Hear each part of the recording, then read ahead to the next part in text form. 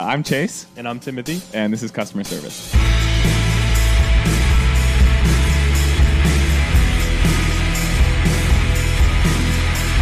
morning, Timothy Grindle. How are you? My buddy and my coworker. How we doing? Good. Everybody is so probably sick of us being like, man, we're cranking, but we are cranking. Yeah, it's like we get start one thing, we get it going, it happens, it ends, and then boom, here's the next one. You know what I mean? So I was just looking at a meme the other day of like something where there was like, you know, I don't know, they were getting ready for one season into the next one, and it was like, yeah, it's like us every single drop or whatever happens, it's like, all right, end that and immediately into the next one. Yeah, it's like all of our projects have like this like end and start time that like bleed over perfectly into each other. That there's no space to be like, all right, I think this week will be an easy one. Yeah. So, yeah, busy. Not a bad thing. We're not complaining. Nope. I like being busy. No, yeah, I'm stoked on it. I was just telling you guys on Friday when we were all talking to staff. I was like, this is. I look forward to this every year. This is so fun. I love being here.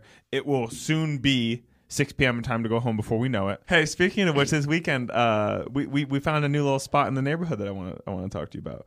We were talking about how like, damn, you know what? We got to drive an hour to get to H Mart. Can't wait to hear about Arby's. I haven't, dude. It's been a minute since I've had Arby's, but we found this cute little Indian Nepalese grocery store in Longmont. Yeah. Ain't going to beat the Boulder one, friend. I can tell you that much. And it's not about selection. It's about personality. See, I've never been to the Boulder one. Oh, see, you're making a massive mistake. Anyone who hasn't been to the Boulder location, where is it? It's over not by that location. It's like it's just an Indian market. It's small. It's on 28th. Over by yes, or Folsom. It's yeah. It's over. Okay, you're in the right area. Yeah. And it's super small. It's like strip mall. The guy is awesome. Yeah. He is. You got any questions? He's got you. He's gonna recommend the best thing. He's gonna put you on. He's like slipped me stuff out of packages, but like, you just try it, and then you'll come back and get it when you. Oh, that's so cool. Yeah, he's the man. Well, he's like unbeatable, dude. You guys picked up some really good snacks. Do you remember those everything I've had there Indian is good. Spiced it looks crazy pretzel crackers that were like crazy good. Yeah. Those had to get out of the house because I was destroying my stomach with them. Yeah. So spicy. So I'll stop in and hit that one as well. Maybe I'll hit that on the way out of town sometime. I mean, it's nice to have those kind of things though, for sure. Older woman was there running it, and we had read reviews leading up to it. No website or anything, but everybody's like, you got to try the momos, you got to try the momos, you got to try the momos. So we picked up some paneer momos, some chicken momos. I steamed them up yesterday. They were great, but in particular, I want to talk to you about something. Remember back in the day when me and Coop would get Fuji and we get that hot sauce that was like fucking hot. I've ordered from Fuji how many dozens of times. The sauce is different now. It's no longer the same. The other one got you in the gums. It got you in the gums. It's like your whole mouth. It was a full spice experience. It got up in your nose. It was very aromatic. It felt like kind of paprika-y. Oh, which seems unusual for what it was, but that's the like it had a lot of that spice to it. This spot has it, bro. Lady goes, you want the sauces for the momos? And we're like, yes, please. We read about these. We want the sauces, okay? Comes out, I about jumped through the roof when I tasted it. I was like, "This is it. This is the sauce." So now I know I'm going to try to replicate. Let me ask you a question: is this when you talk? Are these freshly made things or these packaged things? So the momos are clearly like made by them and then repackaged and frozen. So they're just on a little piece of styrofoam with plastic wrap over top. So they're making them homemade. I want to say they might also make them fresh. I didn't see where those would have been. There wasn't that much space. So. They're making them. She's making them. I would assume. I just know if it was like a brand. But then she comes out with a separate tin of the sauces and gives them to you to go. So next time I go in, I'm going to say, you got a bucket back there. I'll buy it. You know what I mean? However much you're willing to give me, I'll buy it because I've wanted this sauce for a long time. So I just wanted to share that with you. Anyway, we're going too deep on the sauce. We got a good guest today. We got a fun food, guest. Actually. Yeah, we just and this was just a person that I sort of like, I don't know. You know how you see people on Instagram, you're like, oh, cool. You know what I mean? Like, it's kind of hitting on, this person's hitting on everything I like, cool outfits, healthy food, recipe stuff, wellness shit, all the things I'm like into. And, it was just like one of those things where I followed him, thought it was cool, did a couple of the recipes, sick, you know what I mean? Didn't think much of it. And then it was like, we were thinking about guests, and we're always, we like to deviate from just fashion sometimes to change things up. Turns out this person was heavily involved in fashion. So we get a ton of like background on, what that can look like. And yeah, we also get all this cool information about health foods and wellness and nutrition and all this. Like, cool. It was very eye opening too. Like, just kind of being able to talk that through in a way that didn't feel judgmental. Which I think, obviously, if you're good at doing that thing, that's it. So we forgot to say the person's name. This is Lily Harris. Yes. From Lily Feeds You on Instagram, and I'm sure elsewhere. Yeah, and no, it wasn't judgmental, and also it just felt like a much more like. It felt like a much more reasonable way to, like, we all know you shouldn't eat X, Y, and Z, but like some of it's bullshit. Yeah. You know what I mean? Some of it is like weird things that we thought were true 10 years ago, or that was being passed around socially, like how we talked about how, like, I was told red meat is the worst thing you could possibly put in your body. You should never eat it. It was a really nice, down-to-earth conversation. Well, I mean, like, for a long time, fat was the devil, and then carbs are the devil. And you never know what, I think the reality is it's constant evolution, and I still believe 90% of it's just not doing too much of anything. I would agree with you. But like, I think it's nice to have, especially if you have specific goals or specific dieting goals, or if it's specific, like, symptoms like we talked about. Like, it's cool to have someone like this, and I think people shouldn't be afraid to reach out to these kind of individuals, especially the way that she's made it so easy through Zoom and all this. Like, it's one thing to, like, I go to the gym every single day, eat relatively healthy, and I do, but I still think I have tons of questions for people like this, you know what I mean? Because there's still things that you're like, well, I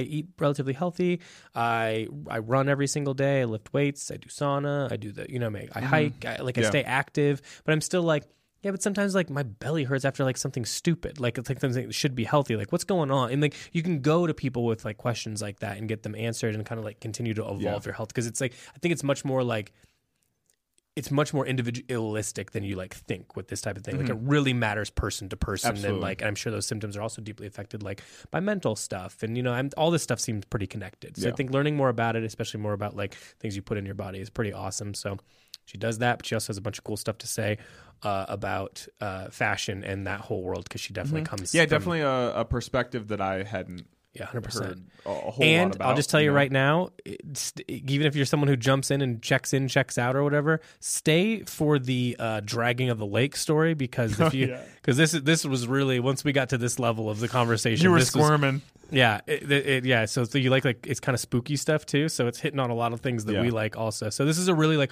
wide ranging conversation, but it was really fun. One of the more, I had a lot of fun having this conversation. So yeah.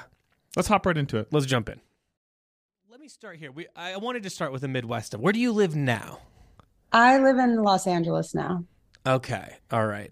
How's that? Well, wait. Give me a little bit of, like, where have you been? Where all have you been?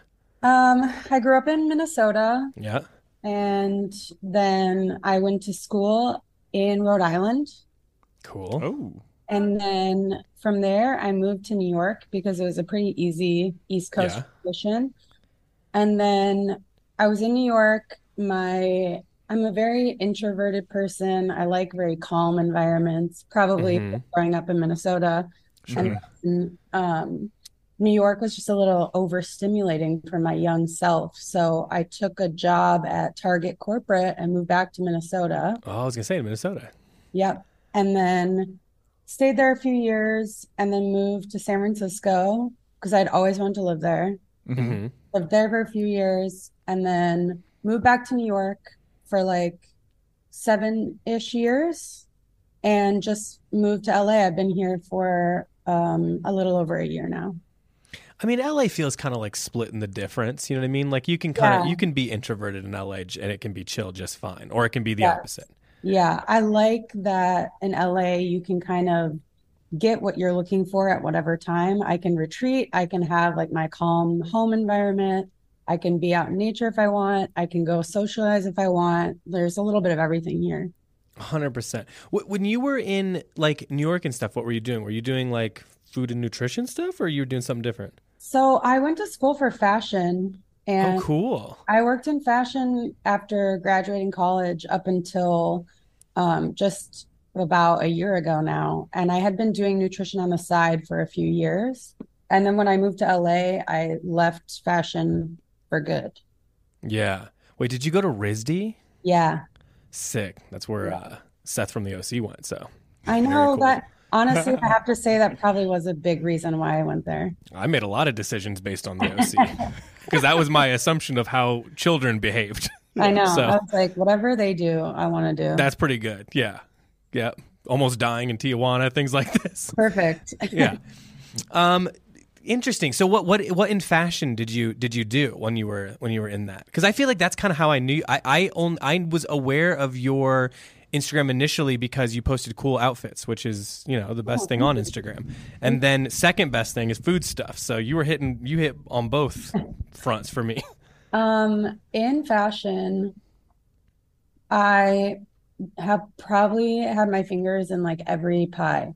When I graduated college, I worked at Kate Spade as an assistant designer doing shoes, bags, and jewelry, which I didn't study in college, which was cool.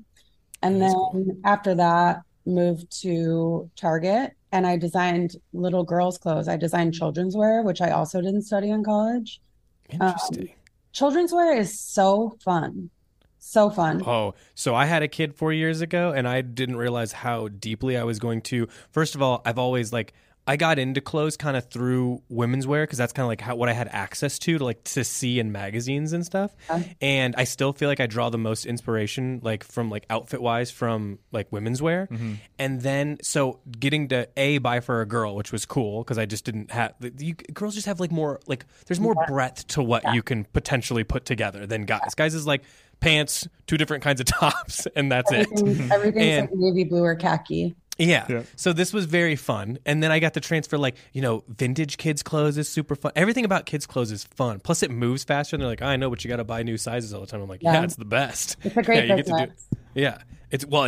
On top of that is I had a friend who worked in children's. So the business is nuts. It's so much different than when I worked in women's wear and stuff. They're it moves faster. It's way more money. It's crazy. Yeah.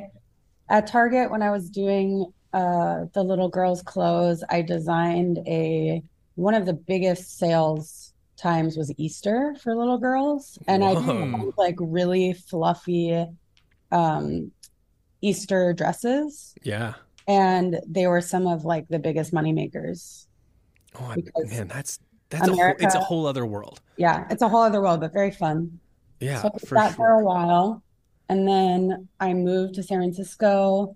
I had a little women's wear line on the side that I sewed and sold in my free time because, in the Midwest, it gets so cold in the winter. You need 5 hobbies. Oh, for sure. So I did that on the side for a little bit and transitioned that for a few months when I moved to San Francisco. And then really started looking for jobs again. I worked at Levi's for a little bit, which was really cool. Oh, cool. Yeah. Their dye lab is insane. Did you go to the vault and everything? Yeah, it's just that was a really. It's still one of the coolest things I've ever. Wait, can you guys tell me about the vault, or She's gonna be able to tell you, but I went to it once and then I got showed around, but I'm sure you would deep have such a historical archive of clothing. Oh, okay. And then my favorite part was the dye lab because they have all of these vintage samples. They send employees to middle of America to buy jeans off of everyday people, that they can take back to the dye lab and recreate the wear. Does it need to be Levi's in particular, or they're more so just looking for a great fade? They try to buy Levi's, but I think they'll buy a great fade off of a construction worker or somebody. Oh, hell yeah. They send people to NASCAR events to go do the same thing. But it's a job made for you and I. I was just gonna say, yeah, so cool. And their trend team has such depth of information that was constantly blowing my mind. That was a really cool job. But it didn't pay that well, to be honest. So I transferred over to Old Navy and did girls' clothes for a while. Again, little girls. Was this also in San Francisco? Yep. Okay. Old Navy was probably the most fun I've ever had at a job in fashion. Yeah, we kind of fuck with Old Navy. We just said on, I think two podcasts ago, we were like, I don't think Old Navy gets enough play. I think it's cool. They just keep doing their thing. You know what I mean? They don't change it up. They're just doing the same thing. It's cool. They're servicing a big, like a big swath of clients like that. Yeah. It's legit. Yeah. I'm a big Old Navy fan. That was a really fun job. You know, when you have a job and your whole team, like your manager's great, your whole team's great, everybody gets along.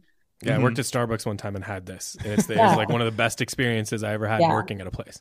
It was a magical, magical time. Um, and then I moved to New York and started working at Gap for their trend team for a little Sick. bit. That was probably the worst job I've ever had. And then just like burning the candle at both ends. Yeah. And then I actually got hired at, so when I was bopping around between all these fashion jobs, I had worked with a lot of the same factories and gotten to know their teams of people from like China, Korea, Sure. Guatemala, all over India. And when I moved to New York, I was really looking for something that wasn't working at Gap. And one of the Korean companies that I had worked with at a bunch of my jobs, who produced clothes for like Gap, Old Navy, Target, Walmart, everybody, they were hiring a New York team, like in a satellite office, and they wanted a designer to work to be a middleman between them and all the brands that I had worked with before. So I took that job for a company called Seiya. They're like the biggest Korean knitwear company. Cool. And they make like cut and sew knits for everyone from Calvin Klein to Walmart. And so my job, that's the longest I've stayed in any fashion job because it was just, I was kind of my own boss. I could make my own day. I did a little bit of everything. So I did trend forecasting, I did design, I did production, and surprisingly, I had to do sales, which was really weird. Hey, yeah, you run the whole gamut. Did you get to go to Korea by chance? I got to go to Korea. Such a blessing. It's probably one of my favorite. Korea kicks ass. It's so good. We want to go. So we literally didn't even leave the Seoul airport. We were in love like, with we it. gotta come back. We love it here. We gotta have a couple days here. You need to go. When I went for work, I was really nervous because obviously I don't speak Korean and I was traveling by myself. So I was like worried about getting around and just the logistics of traveling. But even the subways, like the metro, there's English translation on everything. It was so easy to get around. Oh, interesting. And so many people spoke English that it was just like one of the easiest places I've ever traveled. Sick. And you were in Seoul? Go. Yeah. Cool. It was really cool. You guys have to go. I don't know what it is, but it's just like even just a little bit of encounter. I mean, to be fair, we were laid over for a very long time, so we spent a lot of time in this airport and chatting with people and stuff. But I mean, and I've always loved like Korean films and stuff, but like, man, just the people were so nice and friendly, and everyone is beautiful. I mean, every single person we encountered was beautiful. They probably like 10, 15 years younger than the actual like. Everyone was just outfits, they were everything dressed beautifully, skin beautiful, hair beautiful, everything. Yeah, I want to be Korean now. I know. I went there and I was like, I want to live here. We didn't even leave the airport. I'll live in the airport, terminal style. Yeah, you guys would love it. Yeah, we got to get back. So anyway, from there, you're in New York for the Korean job, right? And then where after? So I worked at that job for about 4.5 years. And then my boyfriend got really burnt out on New York. We're kind of opposite timing. So I put myself back into nutrition school in 2019. I had to do it. I had to work my full-time job and find a school that I could do on the side. So I was really, really busy, which is a really hard lifestyle for a little bit. And then starting to I was never a huge New York fan. And then when I started going back to school for nutrition and like exploring the food world and the health world in New York, I actually kind of started to fall in love with it. So my boyfriend and I were kind of like opposite timing. While he was getting burnt out on it, I was kind of falling in love with it. Yeah. So he was like, we gotta go. We gotta go. And it was a very hard move. But now I'm in LA and my fashion job, I probably would have stayed in it for a bit longer just for security. But Sure. no, they didn't have the option of remote work. So when I moved to LA, I had to quit and jump right into nutrition probably a year earlier full time than I would have. When you say jump in, what's that look like? What does your job look like day to day? So I work with clients one-on-one to work on people's health, talk to them about food and lifestyle. So I take client calls via Zoom. I do recipe development. So I have a Patreon where I share healthy recipes throughout the month. And then sometimes I work with brands to collaborate on a recipe with one of their products. Oh, cool. Like kind of what you would see on like the back of the product, maybe? More like something for Instagram, like sick. or like something for their blog so that people know what they can do with their product. Like I worked with a company called Atlantic Sea Farms and they do a lot of like kelp products. And I think a lot of people don't know what to do with that as an ingredient. So I made recipes so that their customers could kind of. Oh, cool. Well, that's like an upcoming ingredient. Yes. I feel like my girlfriend and I watch a lot of food shows and we just consumed something where they're talking about, because kelp is in such abundance and it's easy to farm and actually has a lot of things we need, I suppose, right? Yeah, it's really nutrient dense, full of minerals, and pretty sustainable food. Interesting. Yeah. That's cool. I mean, so how do people like let's say, I mean, obviously you have a lot of different types of clients. Like, how are you getting, like, how do they come to you? Is it like, are they seeing you through Instagram and stuff? Or it's like how are they, because then like, let's say I'm a guy who wants to like revamp some things. Like, what does that kind of look like? You know what I mean? I would say like 90% of my clients are from Instagram. And then the rest of them are usually recommendations like from people that I know or clients before. So that's usually how I get clients. And then my clients are really all across the board. Like I work with mostly people between their 20s and 40s, but all ranges of what they're looking to work with me on. Like some people just want to tweak everything a little bit so that they can make sure that they're feeling good and doing the right thing. Some people have like a mystery symptom that they're trying to solve. I have Hashimoto's disease and I have celiac disease. So I work with a lot of clients with thyroid issues and celiac disease. But I really work with people across the board.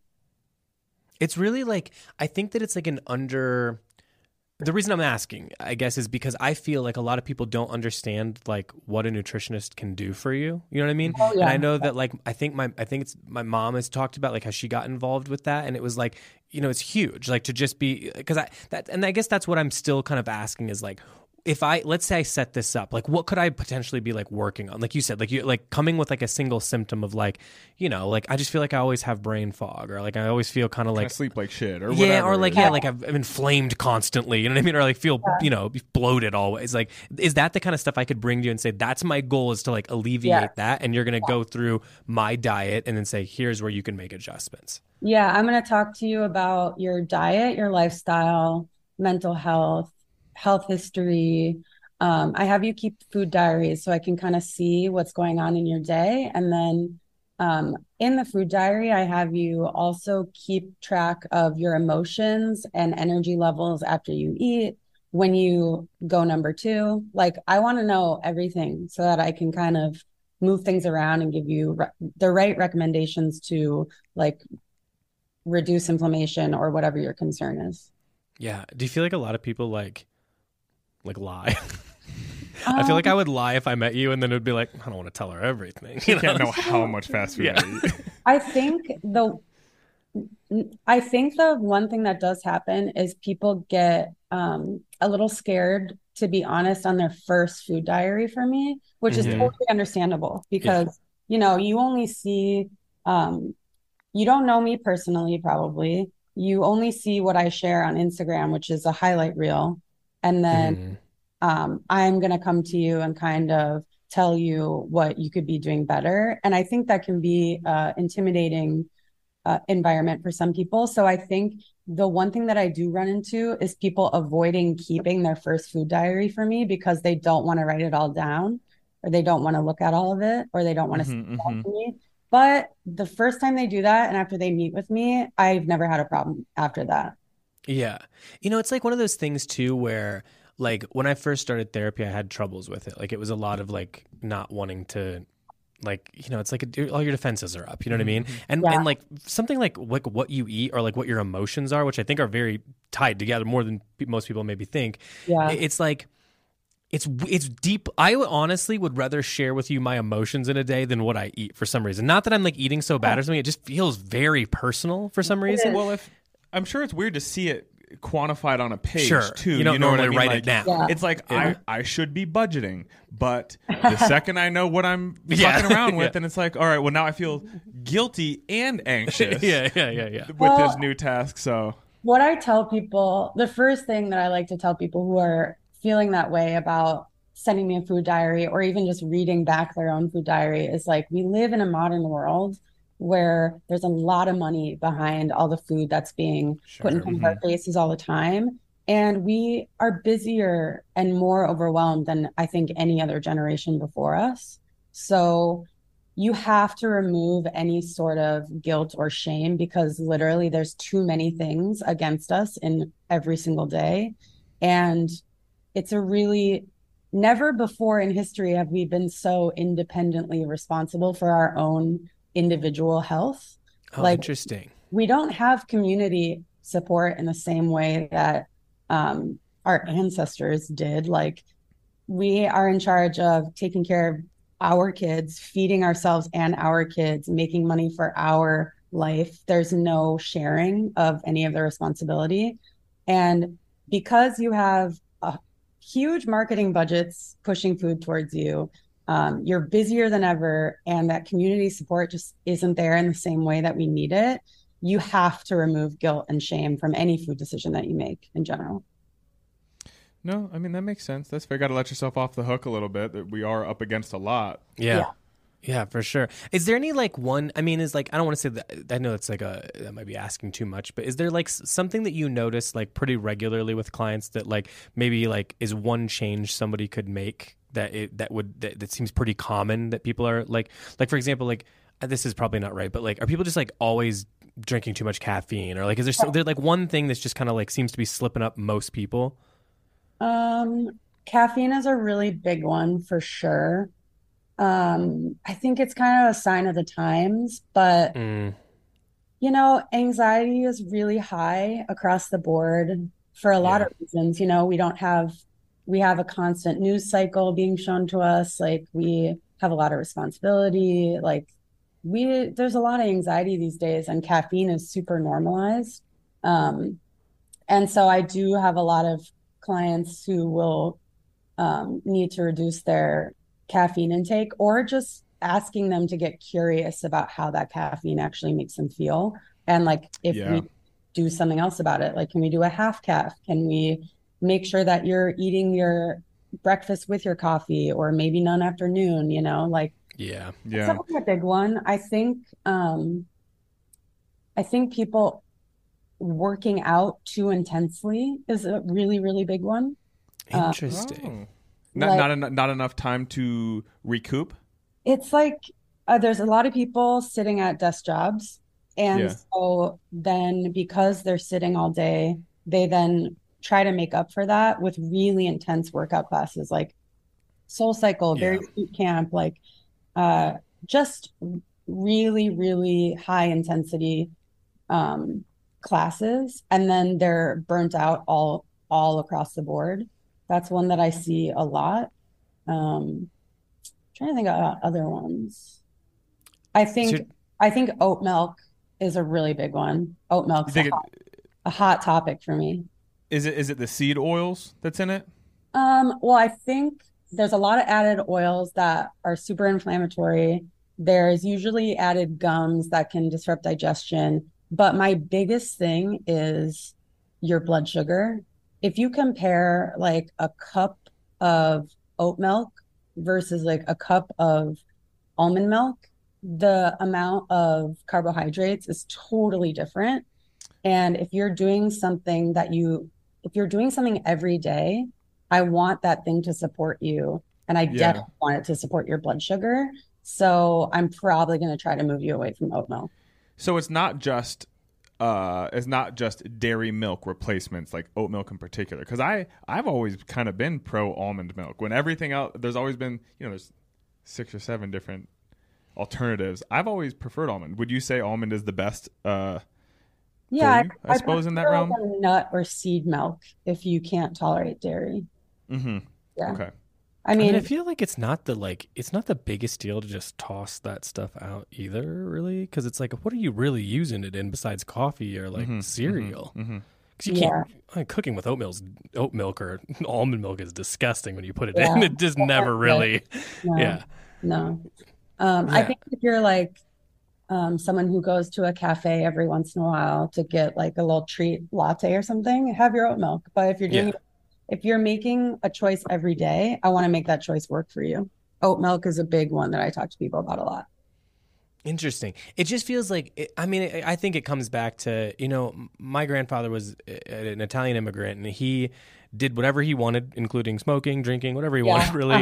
But nothing he did was in excess. I never watched him eat too much. I never watched him smoke too much, drink too much, nothing. Everything was very moderate. And he lived a pretty good and healthy life. He was always like a very trim, fit guy. He still kind of had like guns on him even when he was in his 80s. So it's like, I just feel like some of it's just like, and he was active and curious. And I feel like, honestly, like if everyone could just sort of like start there and then try to make, like adjustments off of that. I think I always believe that like I quit smoking, and I wanted to because I had a kid, and I was using it to like completely, I don't know. It was obviously there's a million bad things wrong with it, but beyond just like all the shit you're, putting into your body that's negative, it was also like a vice for many other things. And I know it's not new information to anybody, but so I quit it. But I think that at the same time, like, honestly, like every time I'd try to quit before and fail, the amount of like anxiety and stress I was putting on myself felt just as negative as doing the activity sometimes. And it's like, if you can just like cut things down to where you're not taking things away from, I feel like that's always what you hear. And I know that that's not the right way to go about things, but it's always just like, oh, you have to cut that out completely. I mean, I just said it with oat milk, but it's like that's probably not the answer. It's probably just having like you don't need to do everything every single day. And if you could just cool it a little bit on a lot of fronts. I mean, I'm sure you can eat Pizza Hut pizza if you're doing it once a year or once every 6 months or something. It's not going to kill you, but you know what I mean? It's like it's always like so black. Health, the way it's been pushed to me, it always feels like it's very black and white, and I don't think the longer I'm around that feels quite right. No, I think when I'm talking to clients, there's a caveat to probably every single thing that I say. And I always talk about 2 things. One thing being, listen, one of my grandmas lived until like 85. She smoked a pack a day for the majority of my childhood. She ate like only beige foods, like 50% of which was just meatloaf. But Minnesota built. But she had a strong community. She believed in her choice of faith. She like loved golfing. She had a social life. I mean, she enjoyed her life, and she lived till 85, and I think that's pretty good. So I'll take that right now if it was a guarantee. Yeah. And then when I used to be a lifeguard when I lived in Minnesota, like growing up. And when I looked at the people who would come and swim, the coolest people to me were just like the people in their like 60s, 70s who kind of came in every day or came in like regularly, had their days, and didn't try too hard, like weren't super aggressive with it, but just like enjoyed what they were doing, had their time there, were consistent with it, and then went about their day. Wasn't too not too much pressure. Like I've had to change sort of like my workout strategy to be more like, what do you actually like enjoy doing? Like, what do you feel like you're getting out of it beyond just leaving and feeling sore and be like, well, now I feel like I can eat normally because I'm sore. You know what I mean? And it's like when I changed the relationship with it of just like, I like doing these activities at the gym, and I like hiking, and I like this, or just I like just walking around neighborhoods. Yeah. Not in a creepy way, but just at night so I can see the way people decorate their houses. I like that really like change it because it's more of like it's as much of like a mental activity as it is as a workout when you start like changing the perception of it that way. I think that's what you're talking about. It's like they're just coming to enjoy themselves. They found a way to enjoy themselves and it's relatively healthy at the same time. Like boom, like that's how you do it. Yeah, it's a pretty perfect combination. Let me ask you this really quick as a digression. Lifeguard being one of the coolest possible jobs, even it doesn't matter if you got paid $7 an hour, that's still the coolest. It's up there as one of the coolest jobs. Any crazy lifeguard stories? I loved being a lifeguard. It honestly was a very good paying job. And that's why I did it for so long. But I'm trying to think of crazy stories. I know you don't want there to be anything that bad happens, but also from a story perspective seems cool. I only had to jump in and save someone one time. One more life saved than me. The pool that I worked at had an indoor and an outdoor pool, and all the lifeguards would rotate around. I was sitting at the outdoor pool, and there was a water slide. It wasn't a big water slide, but it definitely had some push. The water would push you underneath when you got out of the slide. So therefore you had to be a certain size to ride the ride, without like, I must have looked away for a second and a parent literally put their, probably like 2-year-old. What the hell? Just pushed him down the slide. And I knew because I had watched so many people go down the slide that kid was going to go under. Yeah, there was no parent waiting for them at the bottom. Oh my God. I definitely jumped in and caught that kid. But other than that, that's pretty good. I had one spooky scenario. Oh, here we go. Oh, here we go, Lily. That's the one we need. That's what we're looking for. I also was a lifeguard at summer camp in Wisconsin during the summers, and you've really gotten around. You've done a lot of stuff. Yeah, the second that I could get a job, I got a job. I started lifeguarding at 14, which truthfully, I don't even know if that's legal, but I was the rules are different where you're from. Where we're from, it's I started working young too, and I don't know no one asked. There was no rules that I understood. Yeah. Being a lifeguard on a lake is different because you can't see the water. You can't see through the water. But therefore there are different protocols for rescue in a lake. And at the summer camp that I worked at, one day a kid went missing. They couldn't find them and it was nighttime. Yeah. And so there's protocols. The whole camp was searched and they're not finding this camper in the campgrounds and not in their cabin, not anywhere to be found, not in the bathrooms.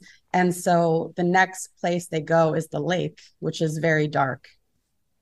So all of the lifeguards have to like wake up from their sleep, go down to the lake and do this thing called dragging the lake. And you basically, it's pitch black. You can't see anything.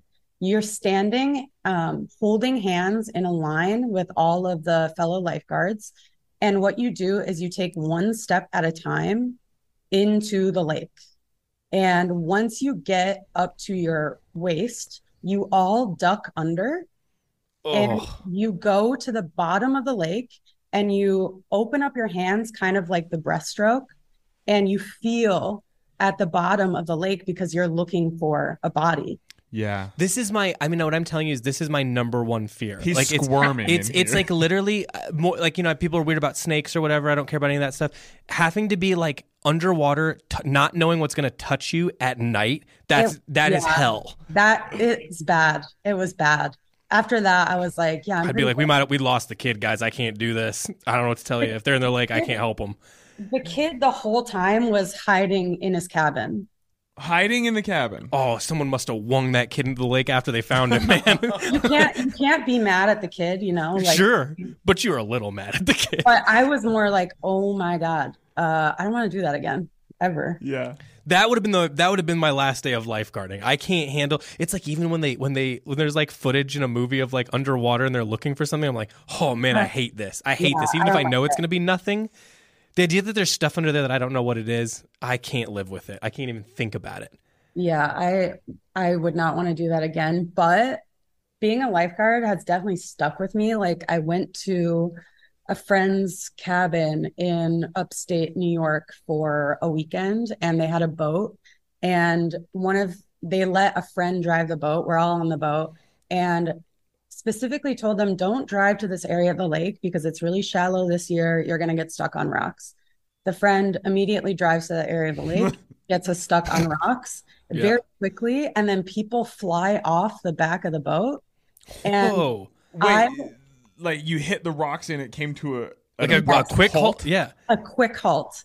And people, like grown men, like flew off the back of the boat. And when I say I just like jumped up and pulled them up into the boat, I was like, ooh, I'm a lifeguard forever. Yeah. Oh, you got to put right in to you. action. That, I mean, I think that it does. Like, I do think you can like learn flight or fight in a way. Like, you know what I mean? Like, and like, I feel like you trained it into you. That's cool. Pretty cool. Love that job. That's a cool. You know what? And it's like whenever you get like a skill set like that, you're like, man, if everything bottoms out, I'll just lifeguard. You know what I mean? I always think I'll go back to Starbucks. I don't care. I liked it there. Yeah. They got health and benefits. I'm chilling. Yeah. You really get to know what songs are on the radio at what time because that's all that you can listen to. Oh yeah, because you can't do podcasts and shit like that. So you're stuck. Well, probably didn't exist then too. You were just because I remember we used to go to the pool a lot and like we'd go. We went to this like private pool that like somebody had access to, and then they'd let us in. And then we went there every single day, and I'm sure we weren't their clientele, but we were there anyway. Yeah. And it was just like I know every song from like Magic 97.1 or whatever. It was the same 6 songs that they'd cycle through at any given point of the day. Yeah, Doug St. John was the guy. One of the best moments in childhood was when the country club in my hometown was still open. Similar to Timothy's story, I had friends whose families were involved in it. Mine was not, but my friends' families were involved. We got in there. And so we'd always go swim. And my friend's older sister, I played soccer with this kid. His older sister was the lifeguard. And we knew on the days that she would lifeguard, we'd shut the pool down. We were allowed to hang out because, again, one of my friend's families kind of owned it. And so while she was in the lifeguard changing room where she would go put on her civilian clothes, it was an understood thing that while she was gone, we could jump off the lifeguard stand. We each got one jump. And I would look forward to this every week. When is Sarah working? That sounds cool. And are we going to go jump off the lifeguard stand? That's sick. So, Billy, were you letting anyone jump off the lifeguard stand? I feel like you ran a tight ship. Yeah. Honestly, I'm like the good cop, so I'm kind of like, do what you want. I'm just going to be watching you do what you want. Mm-hmm. When I was a kid, I had a babysitter who was a lifeguard at the pool that I ended up becoming a lifeguard at.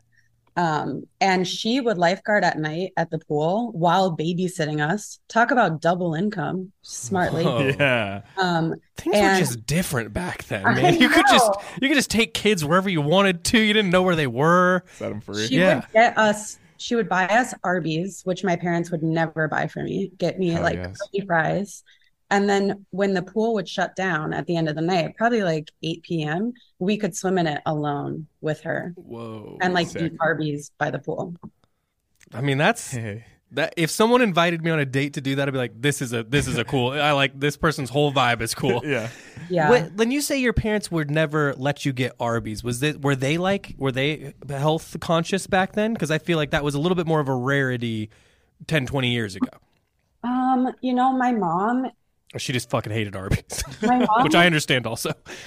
My mom raised me vegetarian, and my dad ate everything, but my mom did all the cooking and the grocery shopping. So we mostly ate vegetarian in the house, but she was definitely part of like, she thought she was like saving the planet by not eating meat and was very... We were straight edge growing up, if that helps. So we understand where your mom's coming from. Yeah. I thought I was doing something, Yeah. So we didn't have, she was pretty healthy growing up. Like we were one of those houses that they call like ingredient houses where you're like, Yeah.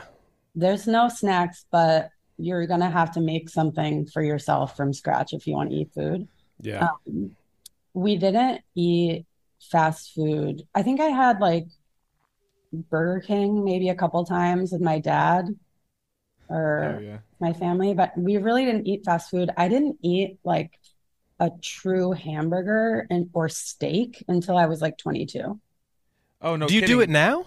Oh yeah, I'll never go back. Like Yeah. I definitely love meat now. I don't eat Yeah. fast food. Every once in a while I'll have a In-N-Out burger, protein, Yeah. Yeah. but That's with. Is that with when it comes with lettuce as the? yeah. Yeah, that's just good. What's you going like? What's your version of like a little unhinged? Like it's been a bad day. And you're like, It's like Unreal candy or something, or like is it you? Um, what is every once in a while I'll have a Diet Coke. I think there's like I do understand the deliciousness of a really crisp, cold Diet Coke. Yeah, it's the best drink ever. I mean, it's like when people say like McDonald's is bad for you. Like, yeah, it's bad for you, but it's so good. So don't act like it's not so good. good. We just can't have it much. It's like a Diet Coke. If you have one every now and then, it hits. I'm telling you what really hits just from a recovering addict of it is if you do a crisp Diet Coke and a Marlboro Light, like nothing hits like that in the world. It's the greatest. If that would be if I was like they were going to execute me, that's my meal. One can Diet Coke, one Marlboro Light. Oh my God, that's so funny. When you had that steak and that burger at 22, and then I want to ask another question about meat in particular, but did you instantly love it? Or were you kind of like, walk me through it? I wish I had a camera on my face at those moments. It was like a Percocet. 100%. It was like my eyes bulged out of my head, and I was like, "What have I been missing for my life?" Did you go on a tear of meat then? No, I just started eating meat. I was like, hell yeah. I can't go back. Like my body needs this. I love this. So on the nutrition tip of meat, as Timothy alluded to earlier, we were both straight edge at different points. I was straight edge, staunchly straight edge. I have a huge X on my foot to show it. With that came it just means we ate like shit when we were like teenagers. It's just because we didn't know what like. Oh it well, was. I'm not gonna eat meat, but I was eating Morningstar buffalo chicken patty, grilled cheese sandwiches all the time. Yeah.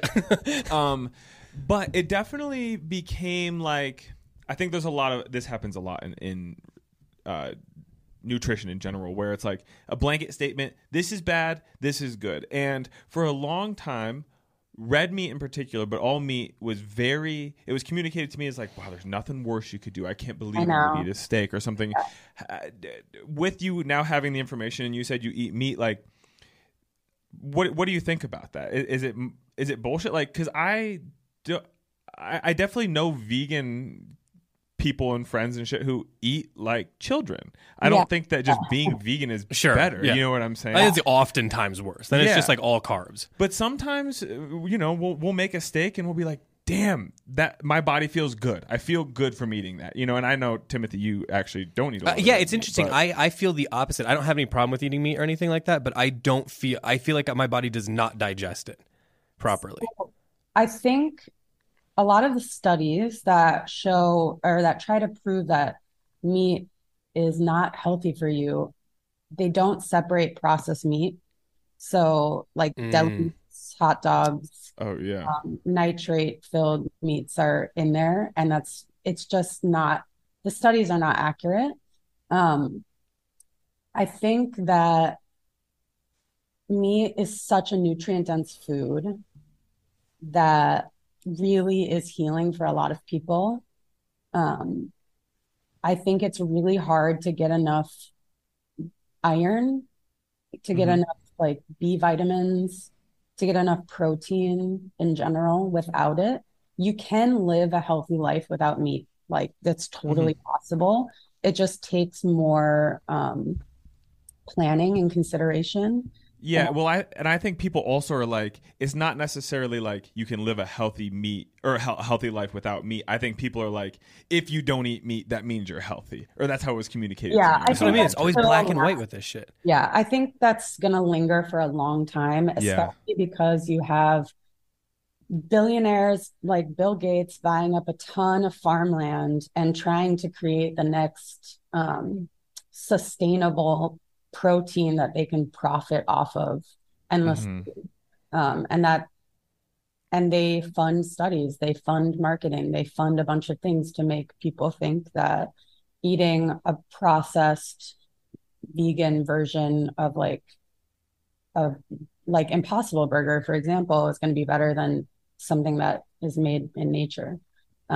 So that's a little frustrating, but you can definitely live a healthy life as a vegan or vegetarian. It just takes more consideration. And again, in modern life where we're so busy and we have a lot of responsibility already, most of the people that I meet who are eating a vegan and vegetarian diet have a lot of nutritional deficiencies that eventually catch up with them.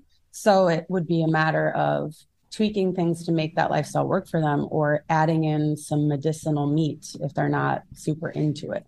Yeah, right on. Because Timothy and I were talking the other day, when admittedly while we were prepping for your meeting, and we were talking, and I was like, it's interesting because produce is kind of like the cheapest thing to buy in the store, but then if you're going to make a dish, you got to buy these 3 produce or 4 produce items, and you also need this in addition. And look, I've been broke plenty of times in my life, and that's the thing. Like, I think that it gets like, they're like, well, you just buy vegetables, and you're like, yeah, but like, dude, like, he was like, yeah, because the pepper is cheap, and I'm like 100%. But like, dude, if you go home and you're gonna eat a raw pepper and nothing else, like, if you're going ingredient household, like I mostly do, like, that's a pain in the ass, because what you need is oil or butter, and then you got to cook it. You got to cook it with something else. You know what I mean? Like, it does get expensive fast. So it's like, I fully understand like people that are in like legitimate food deserts or didn't grow up with like the knowledge. I mean, I've had to like learn the knowledge, I think, as I've gotten older, to know like, here are the alternative things. Here's things that you can do quick that are healthy. Here's things, you know what I mean? It doesn't always have to be. And look, I don't demonize anything like,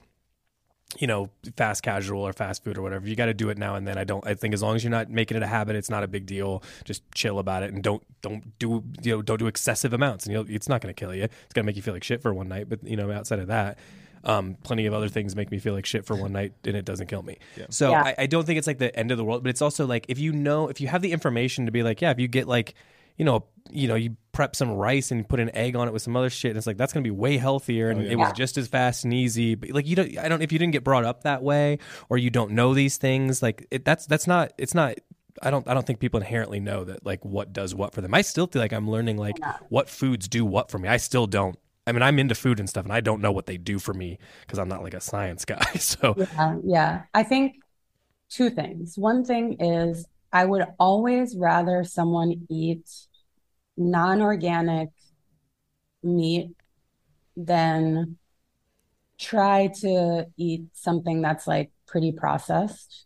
Yeah. People on a budget, still, meat is a very nutrient dense food, and it's a very big bang for your buck.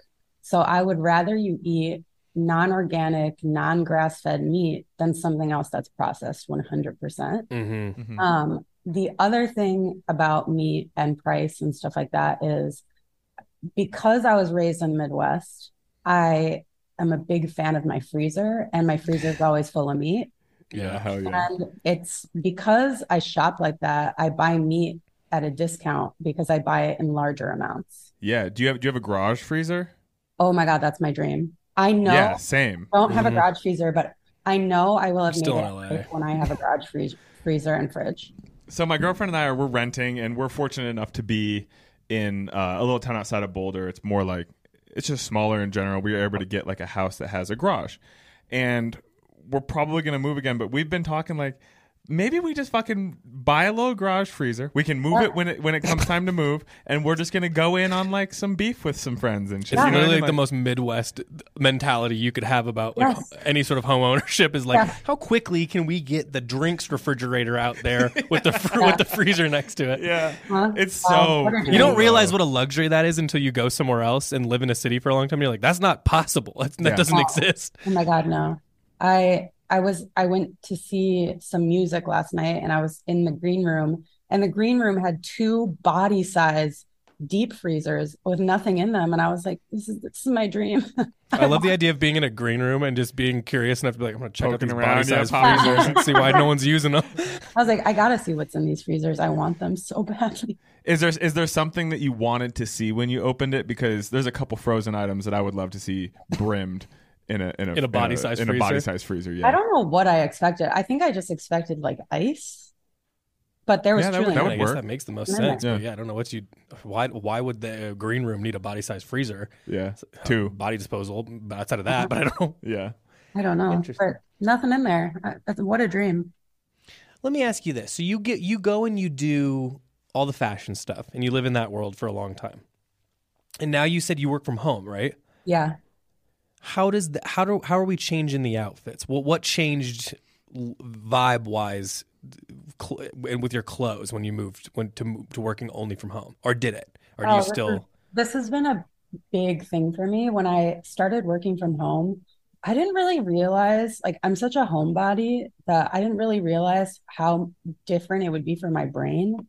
Like, my days were so out in the world. When I worked in fashion, I had to like walk around the city, go to meetings, take the subway, be present and out with other people.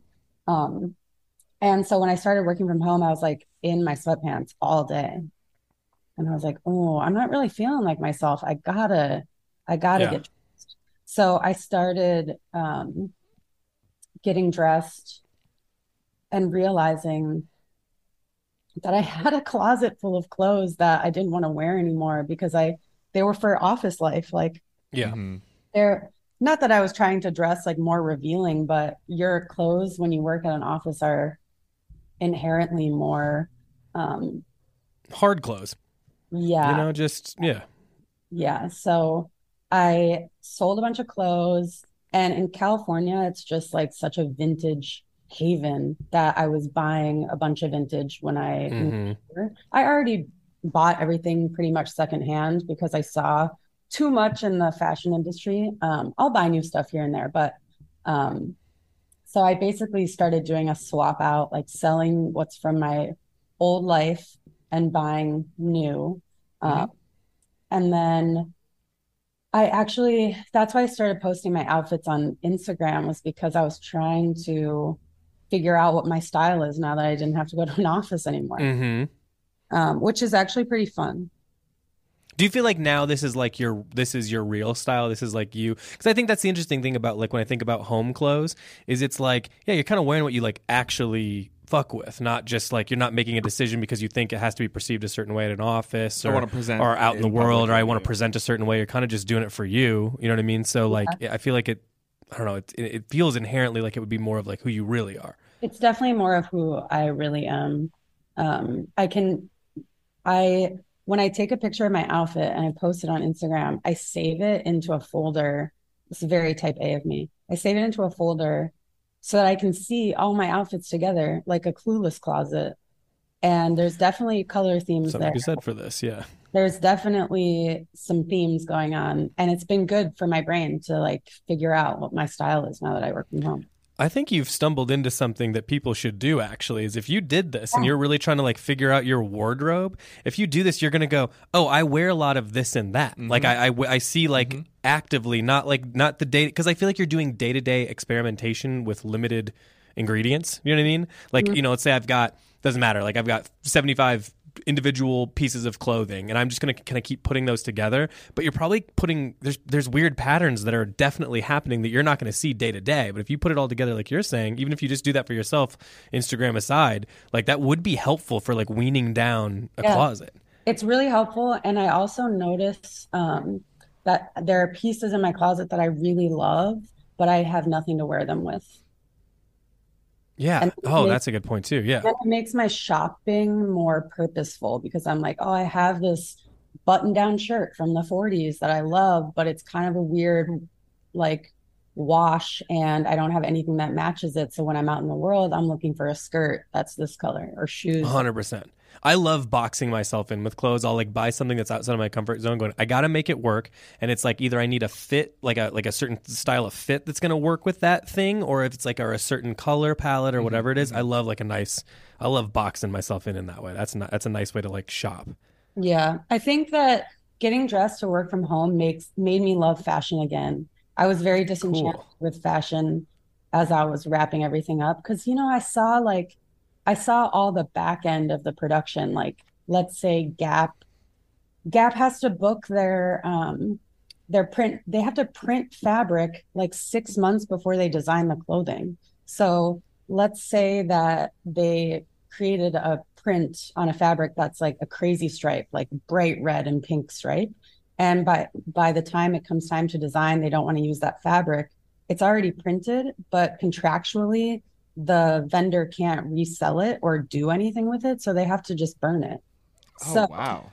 Listen, anytime you want to start a coalition to try to petition the fashion calendar, I am all the fashion calendar is everything about it stupid. stupid. It's We've everyone is pro, global, like we all believe in global warming and all this other shit, but we're not gonna fucking change the fashion calendar at all to accommodate that seasons are at different times, and it create, like you're saying, it creates waste. Like it itself is creating its own waste, and then sell throughs are like down there like, oh, we don't know, and I'm like, well, I can tell you why no one buys big jackets, because they come out in they're getting shipped in July and August. Like I can't move that, and it's just gonna go to sale and then get tossed somewhere, and it's no good.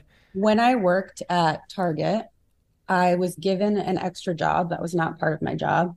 And it was to have meetings with people who ran the stores in different climate zones of America.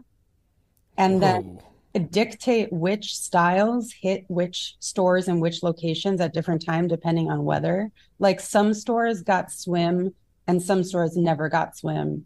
And I had the job of like sorting the girls' clothes into their stores. That's wild. I can't even. I mean, but yeah, with all those logistics, I kind of got disenchanted with fashion. But now that I'm working from home and getting dressed, I kind of love it again. Well, it's kind of like seeing how the sausage is made. It's like, oh, I don't want to eat the sausage anymore. But now I look at like runway shows again, which is fun. That's true. Yeah. All right. We're kind of getting to the end. Normally we do like a hot take or something. We also sometimes do like a recommends, and I feel like you're going to have good suggestions. So you can recommend anything you want, book, music, nutrition tip, whatever you want. Don't worry, you don't have to go first. We'll go first, and we don't have anything prepared either, so we're in the same boat as you. This is how we do it. We don't think about it ahead of time.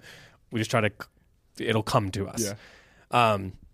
So let's do that. I'll go. Do you have something right away? I don't know. I'm thinking. Okay, you guys think. I'm thinking too, and that's why I'm vamping right now. And I want to recommend. You said you're a music gal. You were just at a concert. The new Howdy single that came out is really, really good. Just came out yesterday. So I don't know if you know them, but it's excellent. HOVVDY. Yeah, Texas band. Very good. And also I watched a movie called Tiger Tail. It was like a Netflix. I feel like it was kind of underappreciated. It was really good. I don't know where it's from. I can't remember.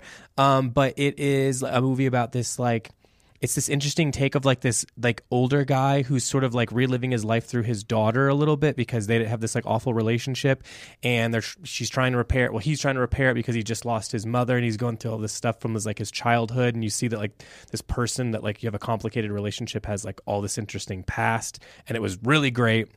Kind of slept on. It has good reviews, but like I don't know, I just didn't hear anyone talking about it when it came out because it came out during like COVID. But excellent movie, Tiger Tail. So that would be mine. I'm like looking at my phone right now, looking it up. This has not even come on my Netflix page as a recommendation, but I have to watch it. It's really good. A friend recommended it to me. I was like, hey, did you happen to see that? Because I don't remember. Like I said, I can't remember where it's from. But it was I don't know. It was excellent. I really loved it. You got anything, Chase? Lily, do you have something? Because I am. He's struggling. Yeah. I think always, but definitely this year, I've been switching the music that I listen to when I work out to really calming music. Like I've done this too. This is an interesting move I've done.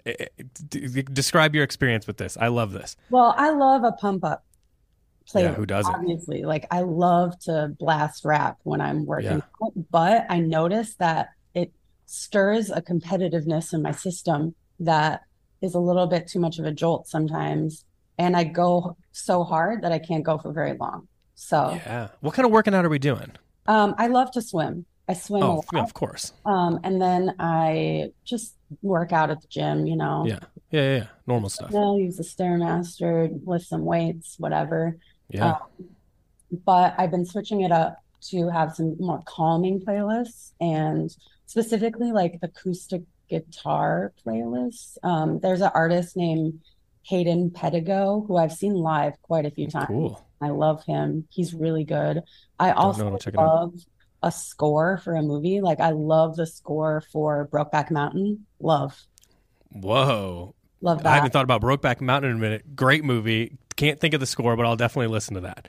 I feel like I know the vibe. It calms me down so much that I find myself a little bit more meditative and I can swim for longer. Yeah, so I when I was running, it just came on because I had been listening to I got big into like Japanese ambient stuff. A friend kind of put me on. I was listening to some these different artists, and it came on. Like I must have like queued it in Spotify or whatever and forgot. So I'm listening to mostly like metal and hardcore and stuff, and then that came up next. But the phone was I was in the middle and I didn't want to like change it, so I just like let it rock, and it was just like ambient stuff, and I was like. It like allows your brain to wander a little bit more than other stuff does, and like by the time I'd look down I was like, damn, I'm like crushing miles because I just was not thinking for so long. And it's like I've been trying to, I don't always do it because I think you kind of need the I think your brain needs the like brakes to get thrown on like that for it to like work properly, so I'll switch it up a lot, but I try to do that at least a couple times a week in the gym, is go with something really chill, and it's a different vibe. I really have been enjoying that. And then sometimes no music, just me and my brain, which is great. But see, I can't do that because the gym's always playing the most insane. They keep doing it's like they're doing like metal mashups of pop music, and it's the worst thing I've ever heard in my life. Like you can't imagine something worse. It's like a Rihanna and Linkin Park song stuck together, and you're like, why did you guys even think to do this? And it's really like Britney Spears and Slipknot, and it's a lot of the time that it's playing this music, so I can't go. No. Plus, then I start getting focused on. I really like at the gym. I really like people watching at the gym. So my dream is like do Stairmaster for as long as I can, because you get the height on the gym, and then you can really watch what people are doing. It's really great. Yeah. Even if you want to get into the gym and you're not sure where to begin, just go and sign up for some cheap gym. Go into the corner on the Stairmaster and just watch people, because I feel like that's what really got me into gym life. Yeah, I like people act nuts. Saving like whatever TV show that's you're kind of embarrassed to watch, and you're like, my boyfriend will not watch it with me. I like to save that for the gym. What's the show? Yeah, I was gonna say, well, you gotta bring us in. I mean, right now the one that I'm watching doesn't really fit the bill. Like right now, I like to watch British Bake Off, but it's very calming. But that's not embarrassing. It's like that doesn't fit the bill, but there is a show on Amazon that I'm watching that's like that right now. Let me find it. Listen, and you can't play too low here. You're talking to two guys who watch the stupidest shit. I mean, I love like any sort of trashy reality show that exists. The weirder it is, the better. Chase watches television that it's like the movies that come on like Amazon that you're like, who watches that? Chase watches those. Yeah. So you're in safe company here. I'll do like the thing is, I'm so deep in it. I'm on like a podcast for a Love Is Blind catch up on so I can hear. So I'm beyond just watching the show. I'm listening to two mean girls like break apart these dummies. So I love Love Island. Oh yeah, Love Island's good. I need to get. There's so much, you know what I mean? There's so much. So it's like you never know where to. It doesn't matter where you come in, but as a completist, it does to me. So I need to get back into it. Yeah, there's a lot. It's very intimidating. I'm trying to find the show that I started watching on Amazon, but I can't find it. But it's basically like a girl moves to the city with her boyfriend, and he immediately cheats on her. It's like a drama. Love it. Yeah, please message it to me later. I'll watch that for sure. off that description alone, that's sort of my lane. Yeah, but I like to save those things for the gym. It's a little treat. Yeah, I could dig that. Yeah, that's the thing. If you can make the gym, if you can add a treat to the gym, so you're kind of hitting two things at once, that's rock solid. Yeah, I'm trying to think of other recommendations that I have right now. Go ahead. This is not a thing, but in the last couple of years, I have really been utilizing my Notes app. I think obviously everybody likes the Notes app, but I think I like best app. to write down the funny things that the people in my life say. So, and they have their own folder or their own. And then you So can look, look I'm a back big list keeper. Yeah. And I list, these are the types of things I list. Like, I like, if for some reason it like calms me down to like think of a subject. Like I did a popular one at like a bar is the top 10 top hat wearers of all time. And it'll just be like, then you have to sit there at night while I'm trying to go to sleep. And I'm like, all right, who's done a top hat nicely? And then you just kind of go through and you're like, Mr. Peanut, Daniel Day-Lewis is Lincoln. You know, you just start going through them, and it's nice. It's a nice way. Or the same deal of like if something funny happens, I started doing it for the podcast because I'd be like, "Oh, I got something. Here's something dumb I saw." Yeah, it's like a nice way of keeping a mental. Because like I really think I was talking to a therapist at one point. I'm like, the thing that keeps me alive in this world more than outside of like my wife and daughter, the next thing is like something weird happening in real life that you just didn't think. Like I am still jealous to this day that my wife and Chase's girlfriend went to a David Sedaris reading, and while they were in line to go in, some kind of like nerdy girl tripped on a banana peel, which I didn't think happened in real life. I have never been more jealous in my life that someone got to witness that and I didn't. Because it's like this is why I was put here, is to see things like this and then report back on them. He brings us up a lot. He brings us up a lot. Because I'm still mad that I didn't see it. There's another list that he kept where we worked with a fella in some regard here who has like kind of like a like a Louisville accent, like a Kentucky accent, where it's like you're not from the South. It's just the way you like, talk. I do declare. Yeah. Oh yeah. Wait, are you an office watcher? Yeah. Okay. Are you were you doing declare? Yeah. But now I know what you're talking about. Yeah.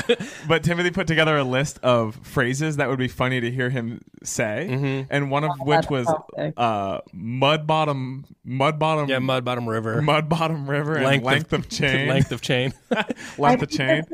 I think this is truly behavior of Midwestern people because you're so good at being bored because of the Yeah, I can't like preach boredom more. Like whenever like my kid will be doing something and I'm like, no, and like, well, we'll move her to this activity. And I'm like, no, just let her.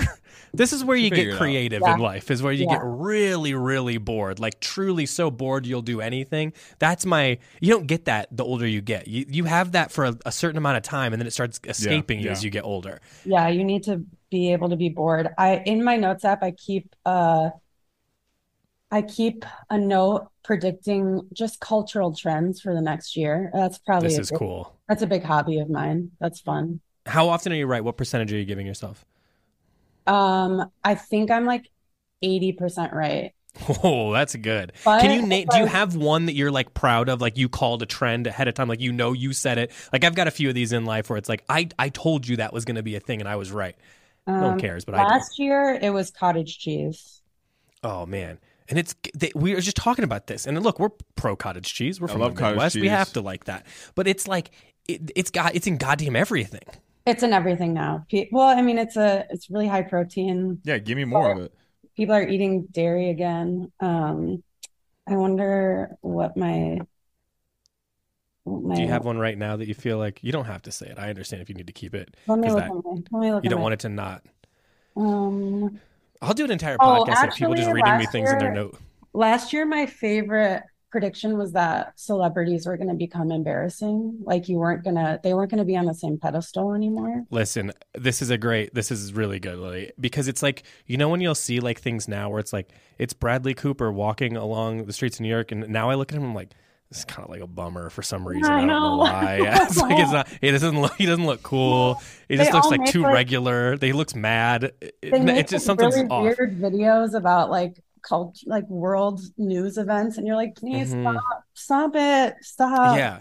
I can't. Yeah, it's like that's a good prediction too, because I feel like it's almost like there's very few celebrities that seem cool. You know what I mean? Like now, I mean, it's hard to be like pretty cool unless you're like lower tier.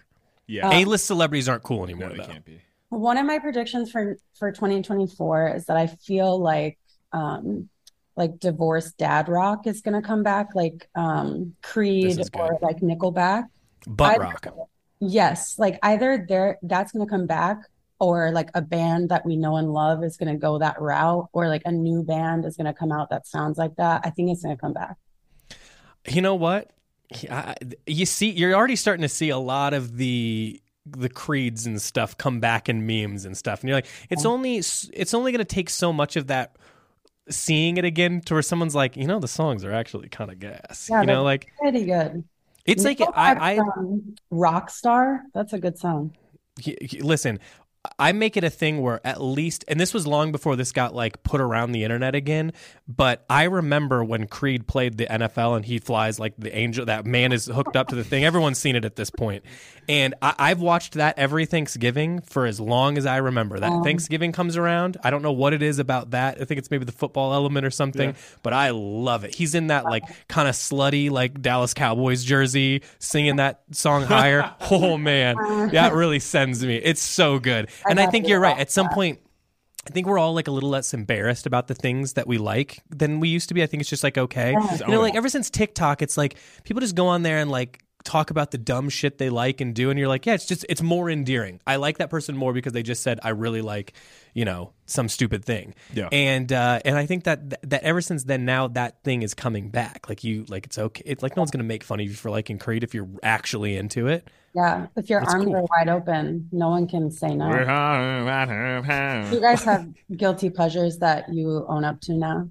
I don't feel guilty about anything I like. We have no. That is not there for us. I don't know what it is, but like I'll admit to liking anything that I actually like.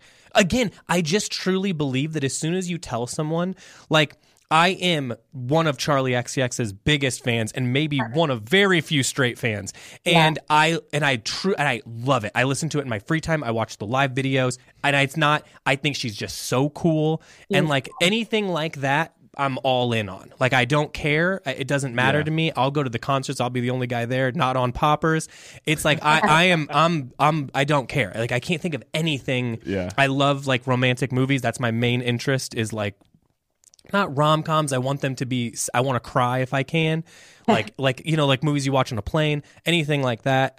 There's nothing you're going to hit on that I can't think that I wouldn't admit to. In fact, I don't even know how to like come up with one, because I feel like we've admitted them all on the podcast. Yeah. Everybody just needs to own what they like. It's all, again, that's what I like in other people. It's like, oh wow. Because there's no way to, like, if you're at a bar and if I was at a bar, me and some person are talking, and they're like, I'm just like a huge Creed fan. I'm like, I like you so much more. You're so much more interesting now because you didn't try to like pretend like you like some shit you don't like. It's just the actual, because someone starts spitting, like what if you were talking to a person, they knew all of Mark Tremonti, that's the guitar player from Creed's name.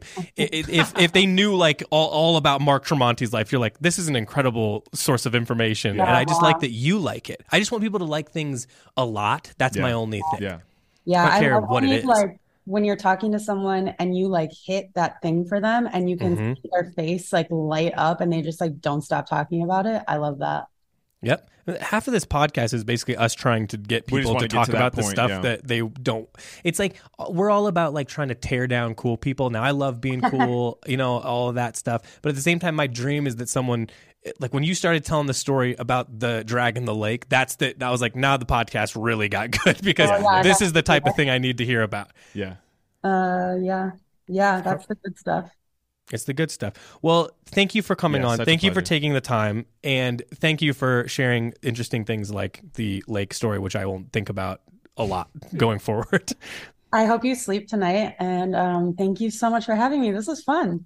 Of course. Yeah. All right. Well, everyone, where can they check you out? Well, you mostly do things through Instagram, right? Yeah, I'm Lily Feeds You on Instagram. And through there, you'll find my Patreon, where I share healthy recipes and just kind of like where my head's at, like what I'm reading, what I'm listening to, things like that. Cool outfits, dope, cool outfits, food, all the stuff like that. All right. Really appreciate it. Hope you have a good rest of your, good weekend now, because it's Friday. Hell yeah, it's Friday. Yeah. Hell yeah. Woo-hoo. Yeah. You all too. right.